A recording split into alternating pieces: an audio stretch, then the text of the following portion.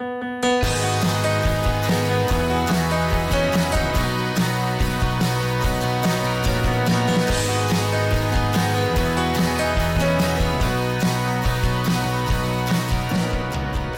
wait is finally over, folks. On Saturday, the Canadian Premier League will kick off for the first time at Tim Hortons Field in Hamilton as Forge FC take on York 9.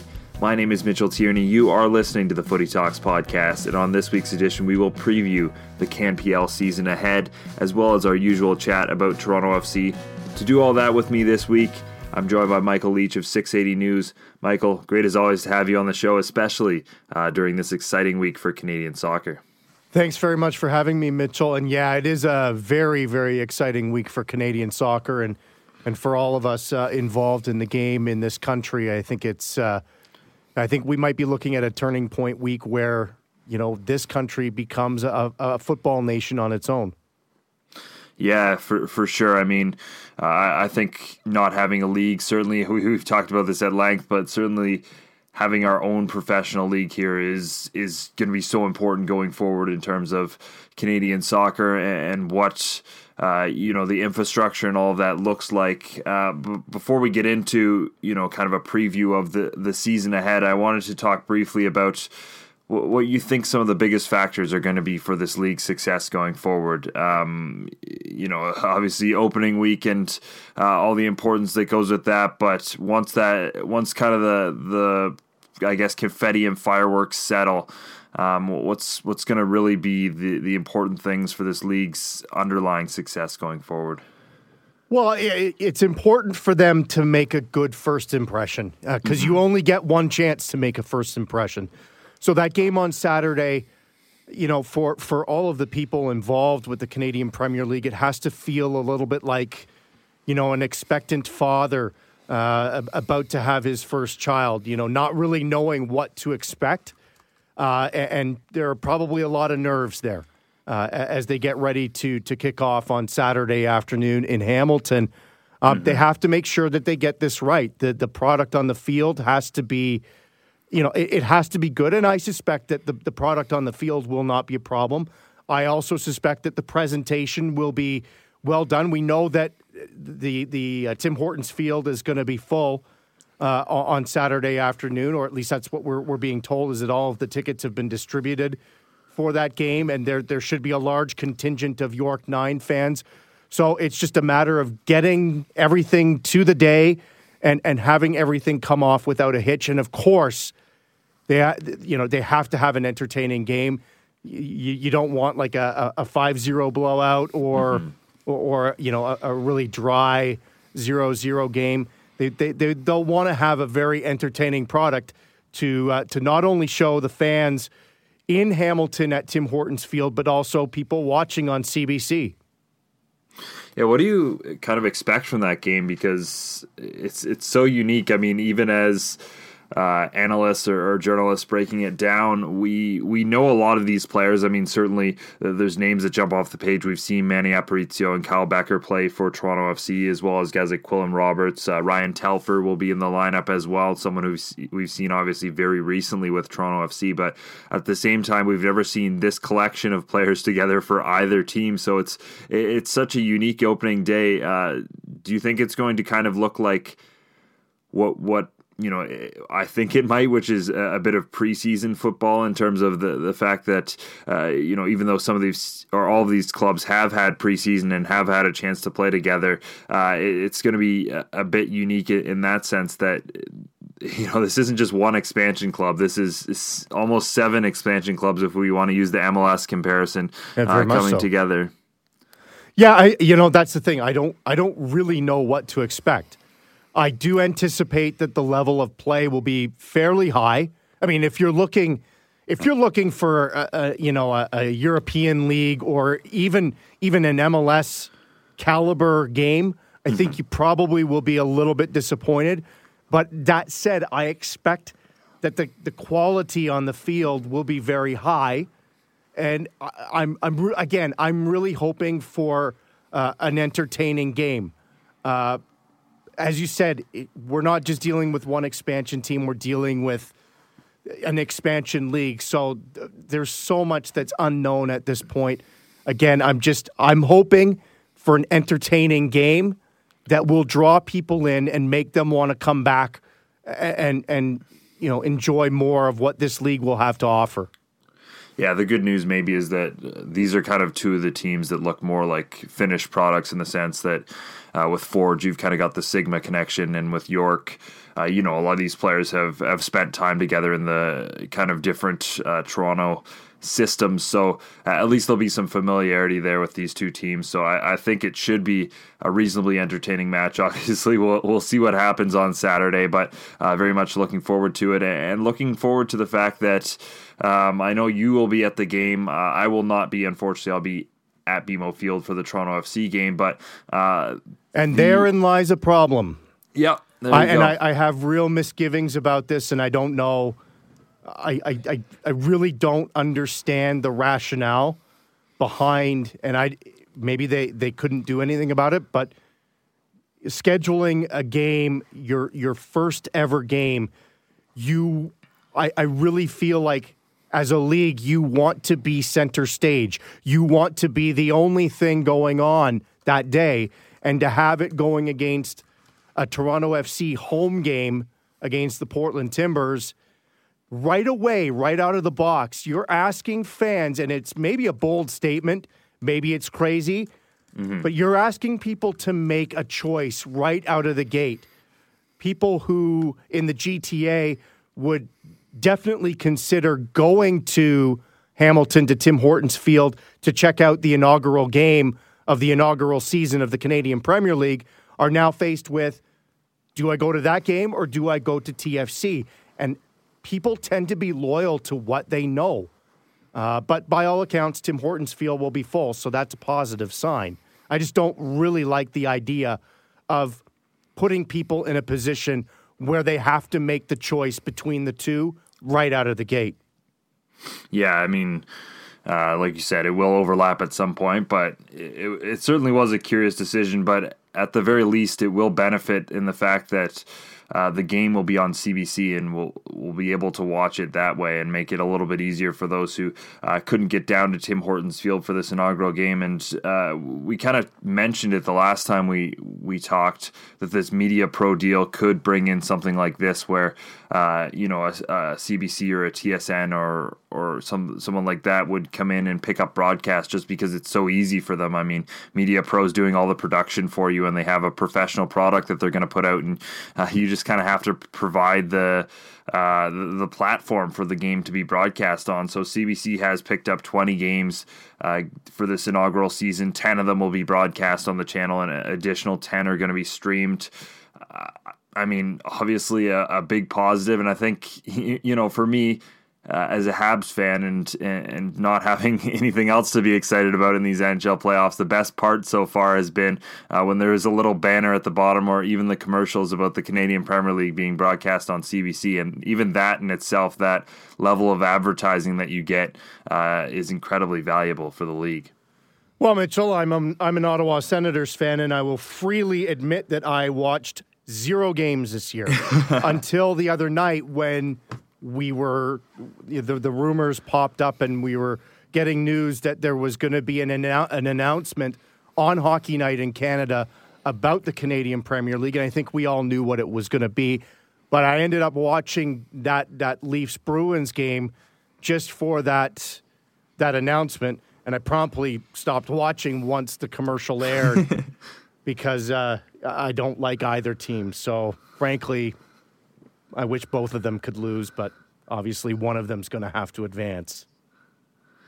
Yeah, that's certainly how I feel about that series as well. But enough hockey talk. There's plenty of other great platforms where you can get your hockey discussion, certainly, and we'll break it down a little bit better than us. But let's talk about the Canadian Premier League itself and get into our preview for that, because certainly, like we've said, an unpredictable season ahead, but an exciting one nonetheless. And, I guess as we go into this inaugural season, anyone's guess it's anyone's guess, I guess, in terms of which of these 7 clubs will come out on top, especially in this opening part of the season. I mean, they have until Canada Day to figure out who's going to be the spring champion. It's a very interesting format and a very quick race to get off, to get off to a good start here, and that kind of makes it very exciting.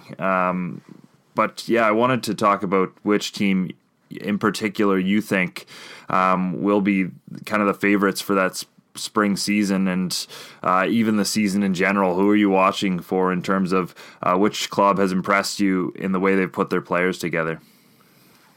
I'll be completely honest with you. I have no idea. I really want to see how these teams come together. And obviously, we're going to find out over the next couple of weeks. And you mentioned it with York and Forge. Both teams are built, with players who have maybe spent some time together.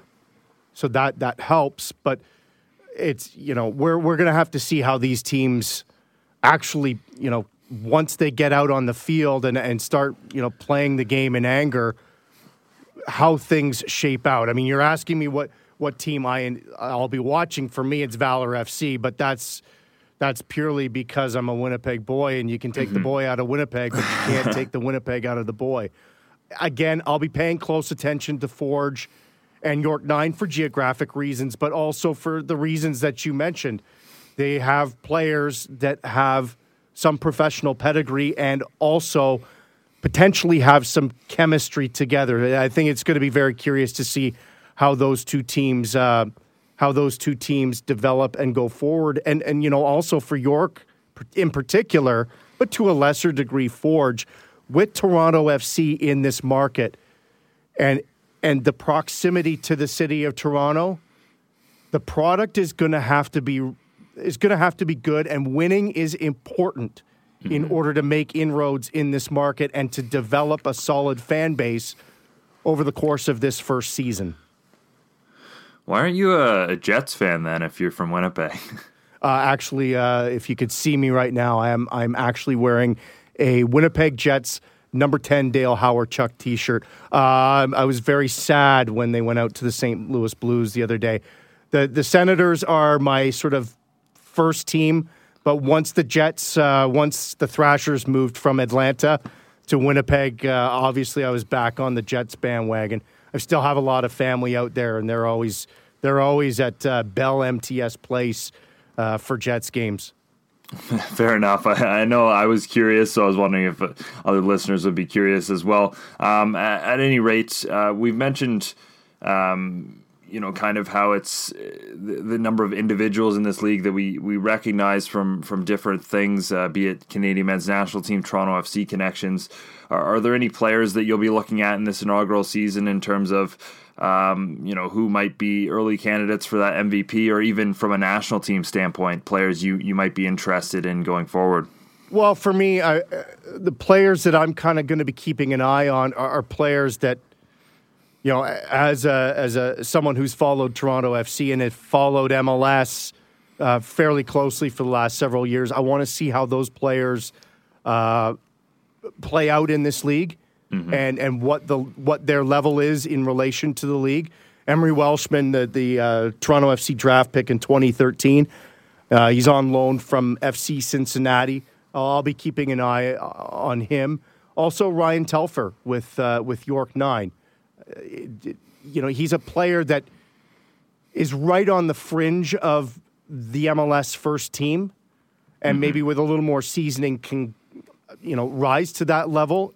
But at this point in his career, he's still very much on the outside looking in at an MLS roster. I'm curious to see where he fits in this league and what impact he can have on this league, to sort of really get a good idea of where the level of play truly is at, in the Canadian Premier League in relation to MLS, obviously, but also the USL. So he's to me, he's also kind of one of the poster boys of what the league's mandate is really about, which is giving opportunities to players, Canadian players, who maybe are falling through the cracks elsewhere. Yeah, I'll throw I'll throw an Amar Didic into that mix as well.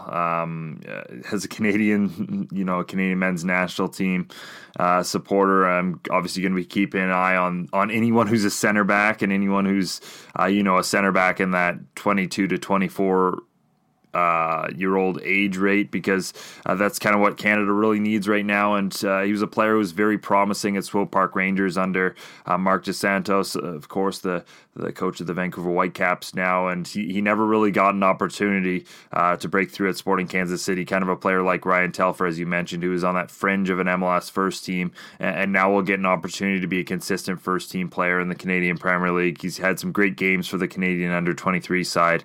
You can throw a Luca Gasparotto in that mix as well. Those are kind of the players I'll be looking at in this inaugural season, especially on an FC Edmonton side for Didic, who doesn't necessarily have a large number of other recognizable stars. I think he's going to be very key in that early season to shepherd a team of a lot of FC Edmonton Academy products through that inaugural season. So that's a player who I'll certainly be looking for. Any younger players who you'll be looking at, Michael, because that's kind of another thing the league's going to be incredibly important for, is some of these players who fall through the cracks of MLS academies or don't work out in that sense, and giving them a second chance to really thrive in this league.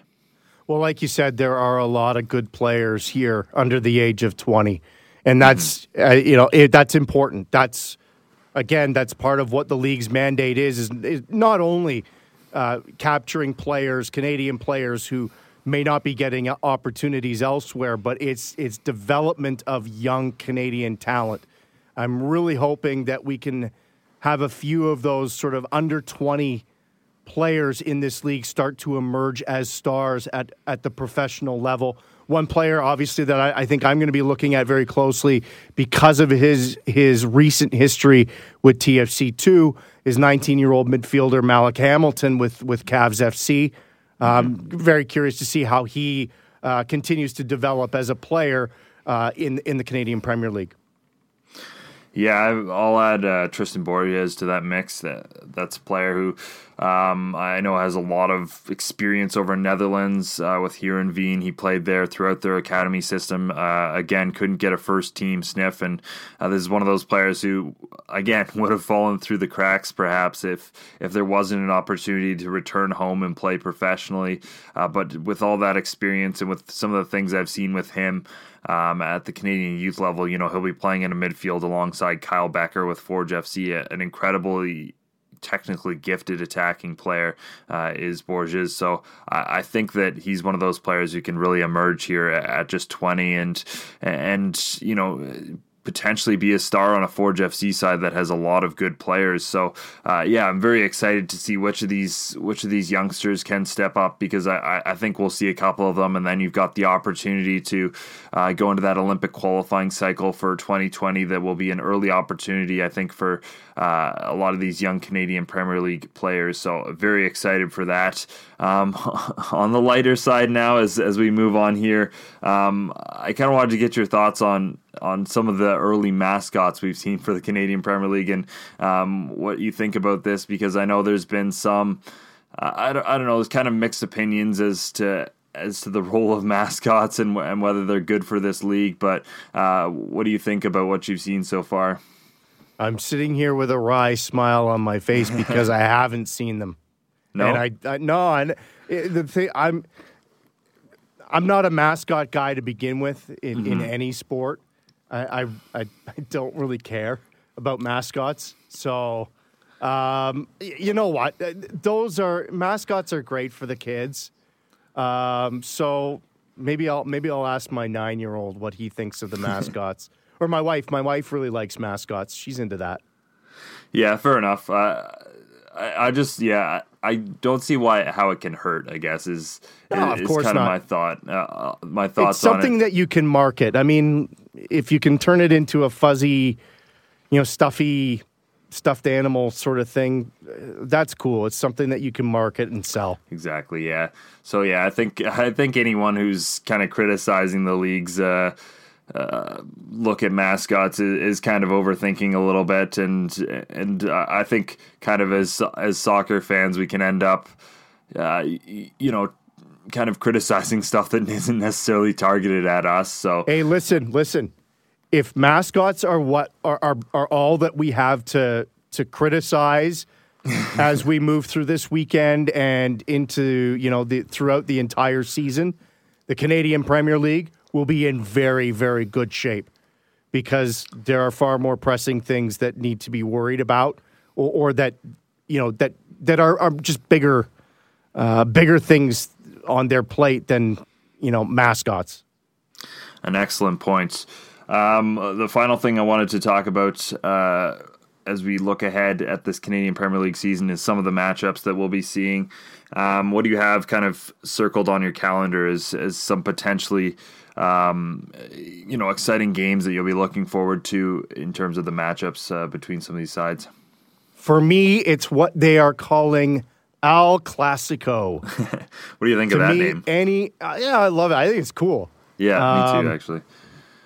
Any game involving Cavalry FC and FC Edmonton could be a lot of fun, and it could be more fun in the stands than anywhere else because those two cities hate each other on a level that we don't see pretty much anywhere else in the country.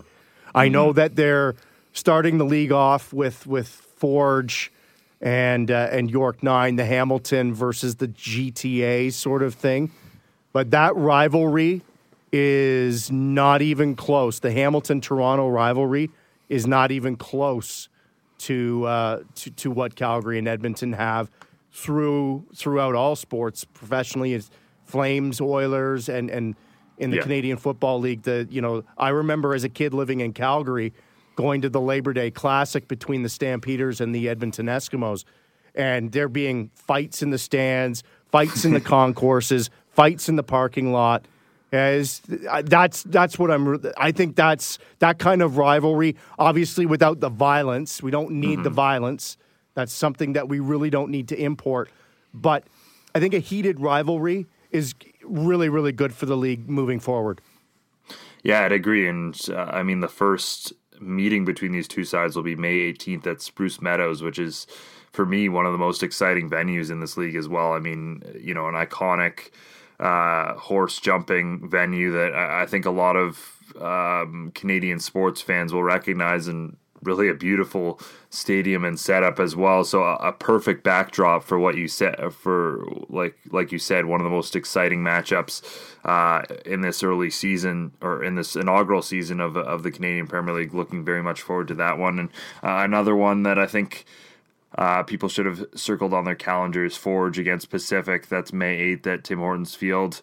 Look, I'm not sure what to make of this Pacific side, but I think they're going to be a lot of fun this year, just in the fact that they probably have the most experienced and exciting attack in the entire league between Ben Fisk, Issy Nakajima-Fran, and Marcus Haber, three players with experience in Europe and experience with the Canadian men's national team as attackers. So I don't know what they'll look like overall. Maybe we can kind of transition this into Toronto FC, because they might be in some ways the Toronto FC of the Canadian Premier League, as again we saw Toronto this weekend in a 4-3 win over Minnesota United. Struggle defensively, but certainly look great attacking wise. Let's start with the positives for Toronto FC, and certainly one player that continues to stand out this year is Alejandro Pozuelo. A couple of goals out of almost nowhere for Toronto, adding an assist against Minnesota. Now 4 goals and 5 assists in 4 games for Toronto FC. He's got a long way to go to fully warrant these comparisons, but that was a Sebastian Jabinko performance against Minnesota, and we've seen a couple of them from him so far this season, haven't we? Yeah, he's certainly taking the sting out of Jovinko's departure from Toronto. So, yeah, the thing I really enjoy about watching Pozuelo play is just how effortless he makes things look, particularly between the lines. His ability to use both feet, creates a real dilemma for defenders. They have to gamble as to which way he's going to go, and the law of probability says you're going to get it wrong half the time, and that's exactly what happened to Michael Boxall. He was the victim on the first goal there. Pozuelo showed him the fake to the left, and Boxall has to respect that because of his ability with his left foot. He bid on it. Pozuelo slices back to the right and hammers a cannon past Pannone. So, again, he's, as you said, he's got a long way to go to sort of create the pedigree and the body of work that Sebastian Giovinco built here in Toronto. Not ready to put a statue outside of BMO Field of Alejandro Pozuelo just yet, but certainly the early returns on him have been really, really good. And he just takes that attack that looked, prior to his arrival, looked really pedestrian at times, somewhat boring, and has really turned that into a dynamic attack. And the chemistry that he's built with Josie going forward it's exciting to watch. And certainly the other big positive for this game from Toronto FC is Jordan Hamilton, a player who, for years now, it seems like ever since I started covering Toronto FC, it's been when will he make his breakthrough, and we thought it might never come after last season, and perhaps the fact that he might be departing this offseason, but then re-signed with the club and by all accounts had a very good offseason in terms of working hard and getting in shape and really being mentally ready for the season, and a pair of goals off the bench to win the game for Toronto FC. I mean, one of them a chaotic tap in that I still can't believe wasn't cleared off the line, that being the winning goal, but that's exactly what you want to see from Hamilton this season. And now we'll talk a little bit more about the Josie situation in a little bit, but with Josie out 2 to 3 weeks, potentially even more, it seems like this is a huge opportunity for Jordan, because you've got Ayo Akinola there, who we know Toronto FC thinks highly of, and Terrence Boyd as well, who really hasn't been given a major opportunity this season, but hasn't necessarily looked perfectly sharp when he has. So this is really an opportunity for Hamilton to become that second striker and make that position his own behind Josie, and a really great opportunity to do that starting this weekend against Portland. Absolutely, and as you said, you've got Ayo Akinola coming up, and he is a dynamic player. I think has a real future. You've got Terrence Boyd, who was brought in sort of, I think, as the idea with Boyd was to have him slot in as the second striker. The internal competition is good. It's good for all of them. And Hamilton has thrived in that situation. He's made the most of his opportunities. I think it's 3 goals in about 160 minutes, which is a pretty good goals per 90 rate, or, whatever you want to look at. However you want to break that down. He has made the most of the opportunity. It is an important year for him. And Greg Vanney said it. He's got to take a step forward this year to avoid being left behind, because, as you said, Ayo Akinola is coming up. It's really kind of make or break. It's now or never, if you want to use a sort of lame cliche for Hamilton. He's got to make his mark. And to this point of the season, in the opportunities that he's been given, he has made the most of them. Yeah, let's move on to perhaps the negative of this, and that being, as much as Toronto FC scored 4, they needed to score those 4 goals because they conceded 3. It seems like the same old story for Toronto FC. Now, I don't know if I necessarily completely agree with that. I think they have been perhaps a little bit better defending this season. They seem to be, at very least from the numbers, providing opponents with less chances, but the quality of those chances remains high. And with Alex Bono still struggling. I mean, the Darwin Quintero goal certainly from this past weekend was very avoidable from him, and I know he made some big saves after that, but at the same time, it's still very shaky back there, and that's got to be a concern, because you don't want to put the pressure on guys like Pozuelo and Altidore and your attacking players to have to bail you out in every game, because that's certainly going to catch up with you eventually. Yeah, scoring 3 goals a game is probably not sustainable. So they are going to have to clean up a few things. Obviously not having Drew Moore there. Drew is a stabilizing force on that back line. And speaking with Drew and Greg Vanney and a few of the other guys, the chemistry between Mavinga and the communication between Mavinga and Simon is apparently not a problem. Both French-speaking players, there's no issue with language or anything. If there were to be an issue with language, you would think that Drew would be the one that would be most likely to have the issue in terms of language. But one thing that Vanney has been almost zealous about in preaching so far this season is team defending. They have to be a better team as a group defending. It's not just the back line. When I remember very, very clearly, he was asked about the clean sheet that TFC put up against New York City. Vanney was asked about the defending, and the first words out of his mouth were trumpeting the play of Pozuelo and Altidore, and it's not what you would expect when being faced with a question about defending. Your two attacking stars, the guys that you rely on to score the goals. He's talking about their importance and how important they are to the team in terms of defending when they don't have the ball, because as he says, they set things up for the players behind them when the team doesn't have the ball. After the Seattle game, he stressed the same thing, the need to deal with things better before the ball reaches the box. Yes, they've limited the number of chances, but they haven't limited them maybe enough.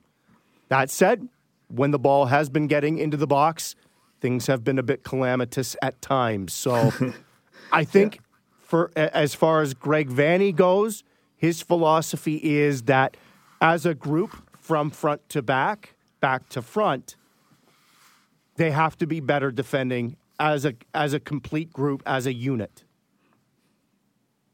Yeah, and that certainly makes sense. I do think even last year, a lot of the breakdowns we saw did kind of start in that midfield, and we've seen that again this year, that there's been some issues there. So, yeah, team defending is incredibly important going forward, and it makes you wonder perhaps what they might be thinking in terms of bringing in some players to kind of help in that aspect. And we know Bill Manning was in Italy recently. Ali Curtis as well has been obviously working hard on trying to bring in one or two TAM players to kind of supplement this roster.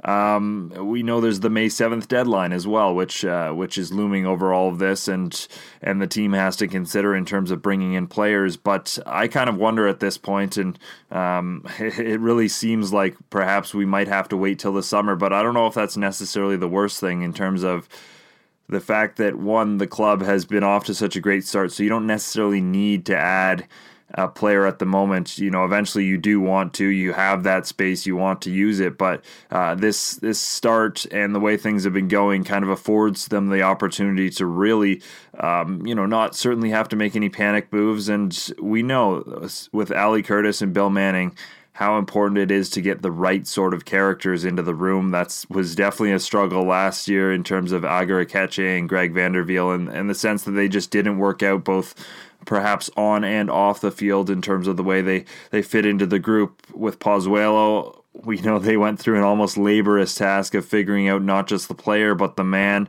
and it really seems like that's what they're trying to do with every signing going forward. Now, obviously, in this world of everyone wanting quick signings and kind of shiny new players all the time, that doesn't necessarily play very well, especially with what we've seen from the back line so far. But I really wonder if we're going to be waiting till the summer now to see new players brought in for Toronto FC, just because of this process and the fact that I do think they want to make sure that when they make these signings now, they want to get them absolutely right in terms of the fit.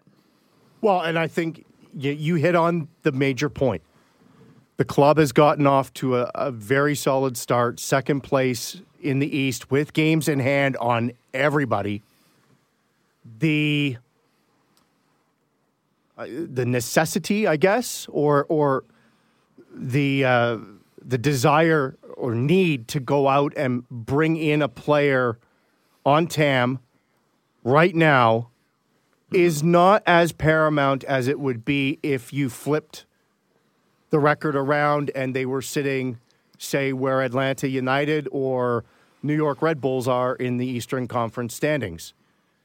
And as you say, and any technical director, club president, general manager, whatever you want, the people in charge of making the decisions in terms of who to bring in and who not to bring in, it has to be done with a level of due diligence. And as you said, there are a lot of people out there, and I get these questions almost on a daily basis from fans. What are you hearing about X signing or Y signing, or what about this player they want to bring in, or what?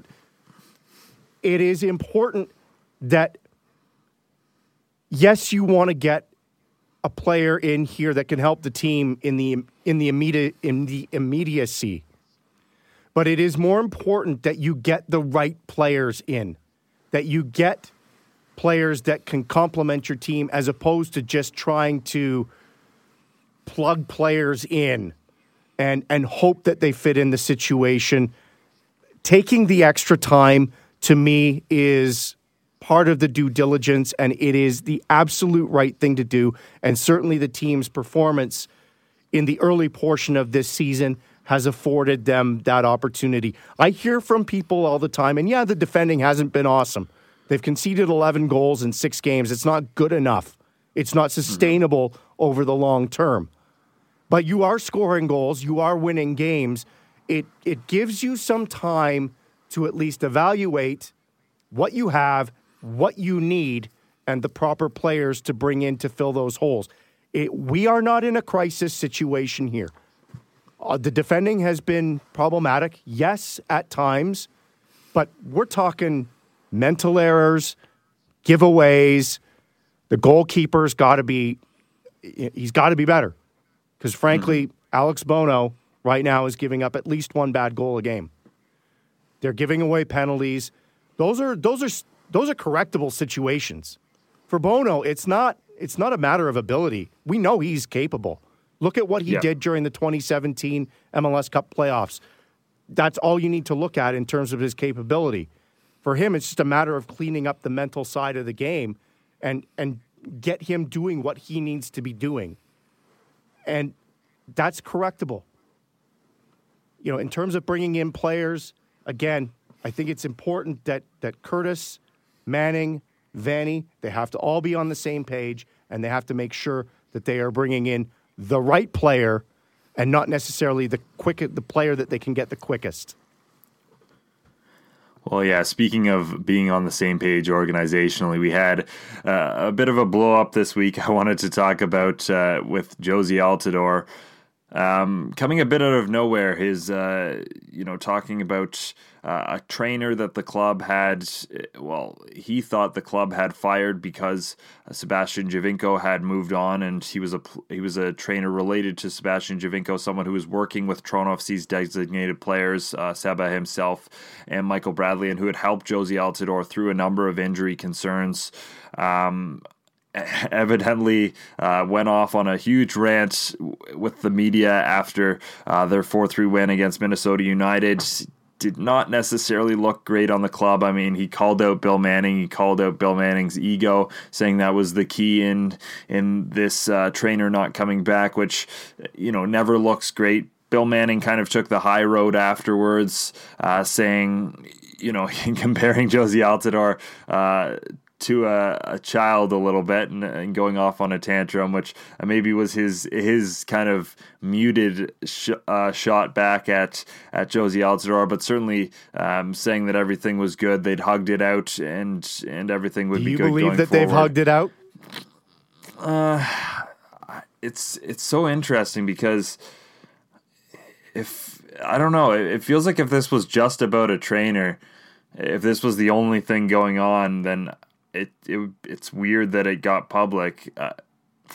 I don't know. It's a really bizarre situation, and with everything we've seen, especially this off season, in terms of kind of the divides among the players and management and all of this, it just really struck me as bizarre, and maybe something that without reading too much into it, has somewhat of deeper roots. I don't know. What were your thoughts? You were there, I believe, and Yeah. I wasn't. I couldn't make it out to the game.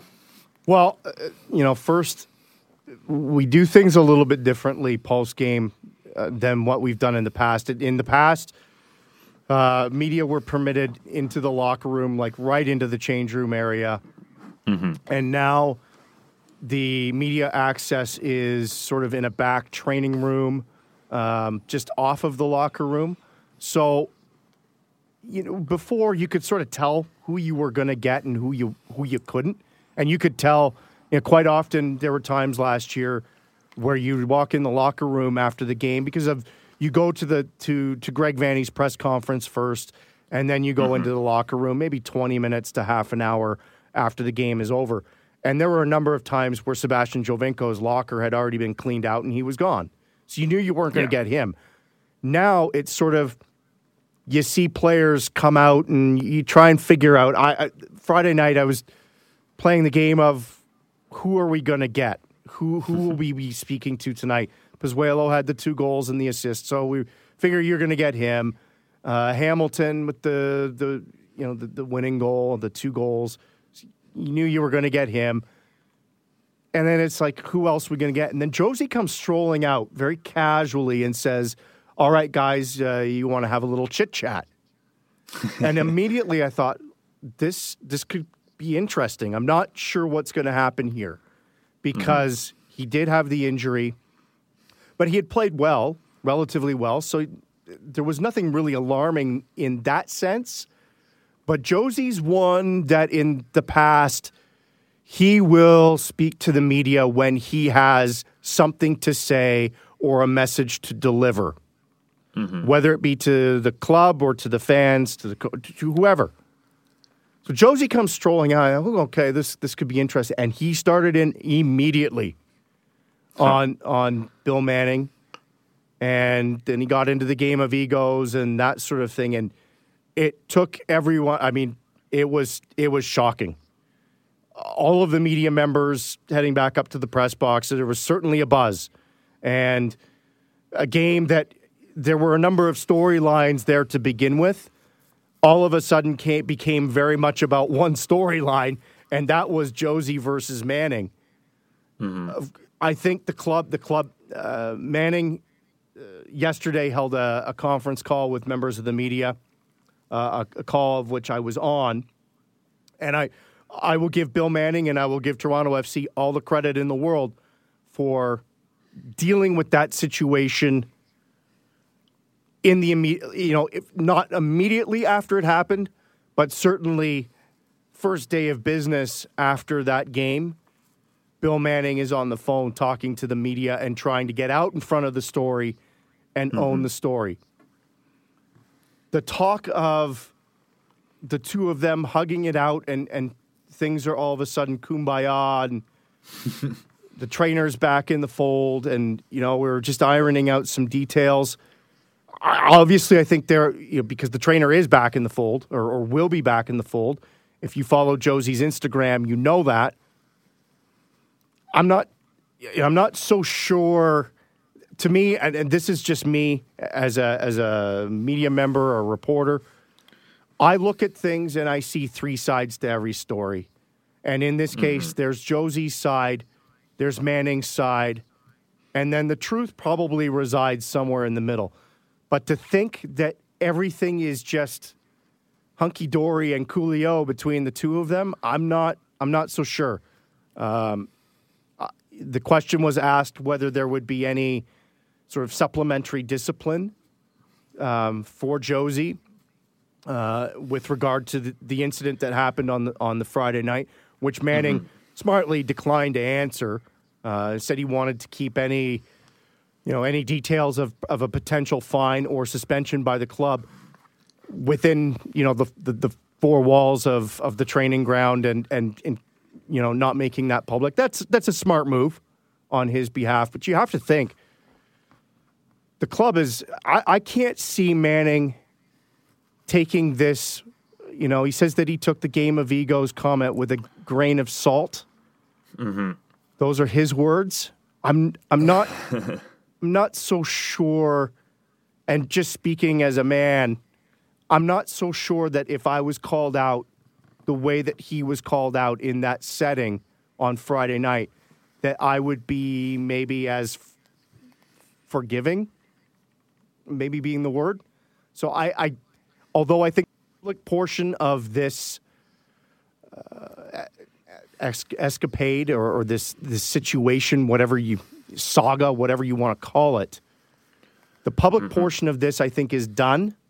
I don't think we're going to hear anything more about it right now, but I do think there's more bubbling behind the scenes up at the BMO training ground between probably, at least Altidore and Manning. There could be other players. Bradley was a bit blindsided by it when he was asked about it maybe 5 minutes after Josie had come out and made his comments. Yeah. But I will give Michael Bradley credit. He was extremely diplomatic in his remarks to the media after the game because he didn't come out and throw Josie under the bus. He didn't throw Manning under the bus. He played it pretty much down the middle. So I give Michael Bradley a ton of credit on that. But I don't think this is done by any stretch of the imagination. Yeah, it'll be interesting to see. And in some ways, it kind of does help that Josie will be out for a couple of weeks now with injury, and maybe that will help the club to deal with it internally a little bit better. But like you said, I think Jeff Nesker over at Waking the Red wrote a pretty good piece about this. It's not a good look for the club if you have your player coming out and bashing management like that. It just doesn't. You want to keep family business in the family. Exactly. Yeah. Yeah, you don't want. It's not a good look for anyone. It's not a good look on Josie either, because no, I'm sure Josie probably doesn't like that the analogy to the Manning was asked immediately what his thoughts were on it, and he said, if you're a parent, you've had that kid have a tantrum, throw a tantrum, a childish tantrum in a public place, and it's embarrassing, but you deal with it quietly behind closed doors. I can't see Josie necessarily liking that analogy all that much. No. But there is some real validity to that. Speaking as a parent, the way that situation went down the other night wasn't unlike the situation that Manning described, with a parent having a kid throw a tantrum in the supermarket and not getting their way and kicking up a fuss. The analogy can be made. It's valid. Yeah, for sure. Like you said, we'll see where this goes going forward, or maybe we won't as it continues to play out behind closed doors. But certainly there seems to be, I don't know, there seems to be something going on this season in terms of everything we've seen, and maybe we're reading too much into it, but certainly comments like those that Josie Altidore make don't help the perception of everything as happy with this club, or all for one as the slogan is. But let's talk about before we wrap up here, the game this weekend, and the game that might be again a little bit forgotten because we do have that CanPL opener, and I know yourself and a lot of the media will be down there as well covering that game as it is such a milestone moment for Canadian soccer. But a couple of hours later, Toronto FC will take on the Portland Timbers at BMO Field. Portland, of course, coming off that MLS Cup finals appearance, but things have gone surprisingly not that great for them this season. I mean, they sit 11th in the Western Conference. Only Vancouver have scored less goals in the West so far this year, and they are often a second-half team, so you kind of want to take points off them while you can, but at the same time, certainly wouldn't have expected them to be a one-win team 7 games into the season. So perhaps another opportunity for Toronto FC here to bank even more points ahead of a Gold Cup summer where things become a little more unpredictable in terms of the players they might potentially lose, and compared to the players everyone else might lose. So you kind of want to get as many points as you can now, and certainly kicking teams while they're down like Portland is a good opportunity to do so. Yeah, you know what? You outlined their struggles so far this season, and that to me is a trap. I would ignore the standings if I'm Toronto FC. And they will. They will take this game as seriously as any other game. The Timbers, as you say, are a one-win team, but they are coming off of that win last week in Columbus against a pretty good Crew team, a Crew team that has been a little bit inconsistent at times this year. They've lost a couple of they got blown out in Philly a couple of weeks ago. What should be of some concern to TFC is, yes, that they beat Columbus, but it's the way that they beat them, the way that they scored the goals. The first goal came off of a set piece that Stefan just uncharacteristically mishandled. The set piece defending for TFC, for the Reds, has really been fine this year. It hasn't been their Achilles heel by any stretch.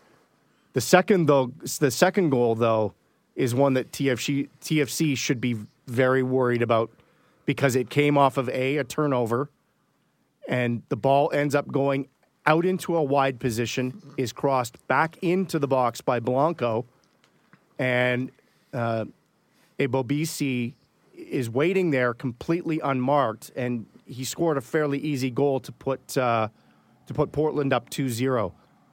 That you look at the highlight of that goal, it is the prototypical goal allowed by TFC this season. The ball gets turned over in a bad spot, ends up out wide. TFC can't deal with it from the wide position. Ball played back into the box and to an unmarked player, and it's knocked in. That's TFC's goals conceded in a nutshell. And the third goal is off of a throw-in really late on in the game. So Columbus at that point would have been thinking more about trying to get up the field, but still it's a throw-in deep in the Columbus defensive portion of the field, and the ball gets played in from the wing. It is never dealt with once it reaches the box, and Moreira ends up scoring that third goal that put that game completely on ice. You know, Vanny and his staff will be looking at those highlights, certainly will be looking at that film this week, and they will be desperate to see that they do not allow those kinds of goals on Saturday in what should be a very winnable game for Toronto FC. It's at home against a team that has struggled this season, but they have a little bit of momentum coming in. It's certainly one that Toronto FC will want to be a little bit wary about.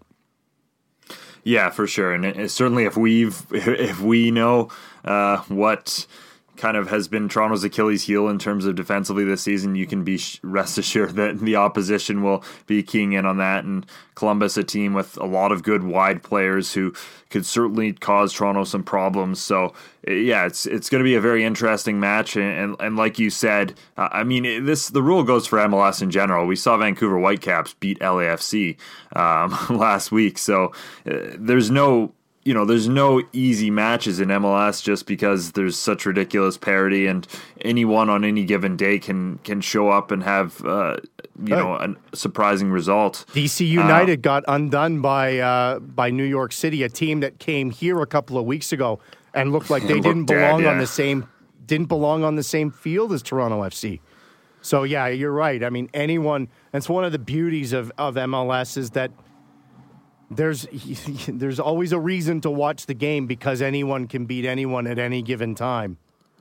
Yeah, certainly. So it should be a very interesting match between Toronto and Portland, and like I said, I'll be there. So I'll have plenty of coverage of that on next week's show. But that does bring us to the end of this week's edition. Michael, it's been a pleasure as always having you on. Always a pleasure myself to be able to join you, Mitchell, and feel free to give me a call anytime. And to the rest of you, thanks for listening. I truly hope you enjoy the start of something that I think will change Canadian soccer forever. By the time we talk next week, we will have legitimate Canadian Premier League games to talk about, which is pretty exciting and certainly something that will be new to this show. So look forward to doing that, and have a great week, everyone.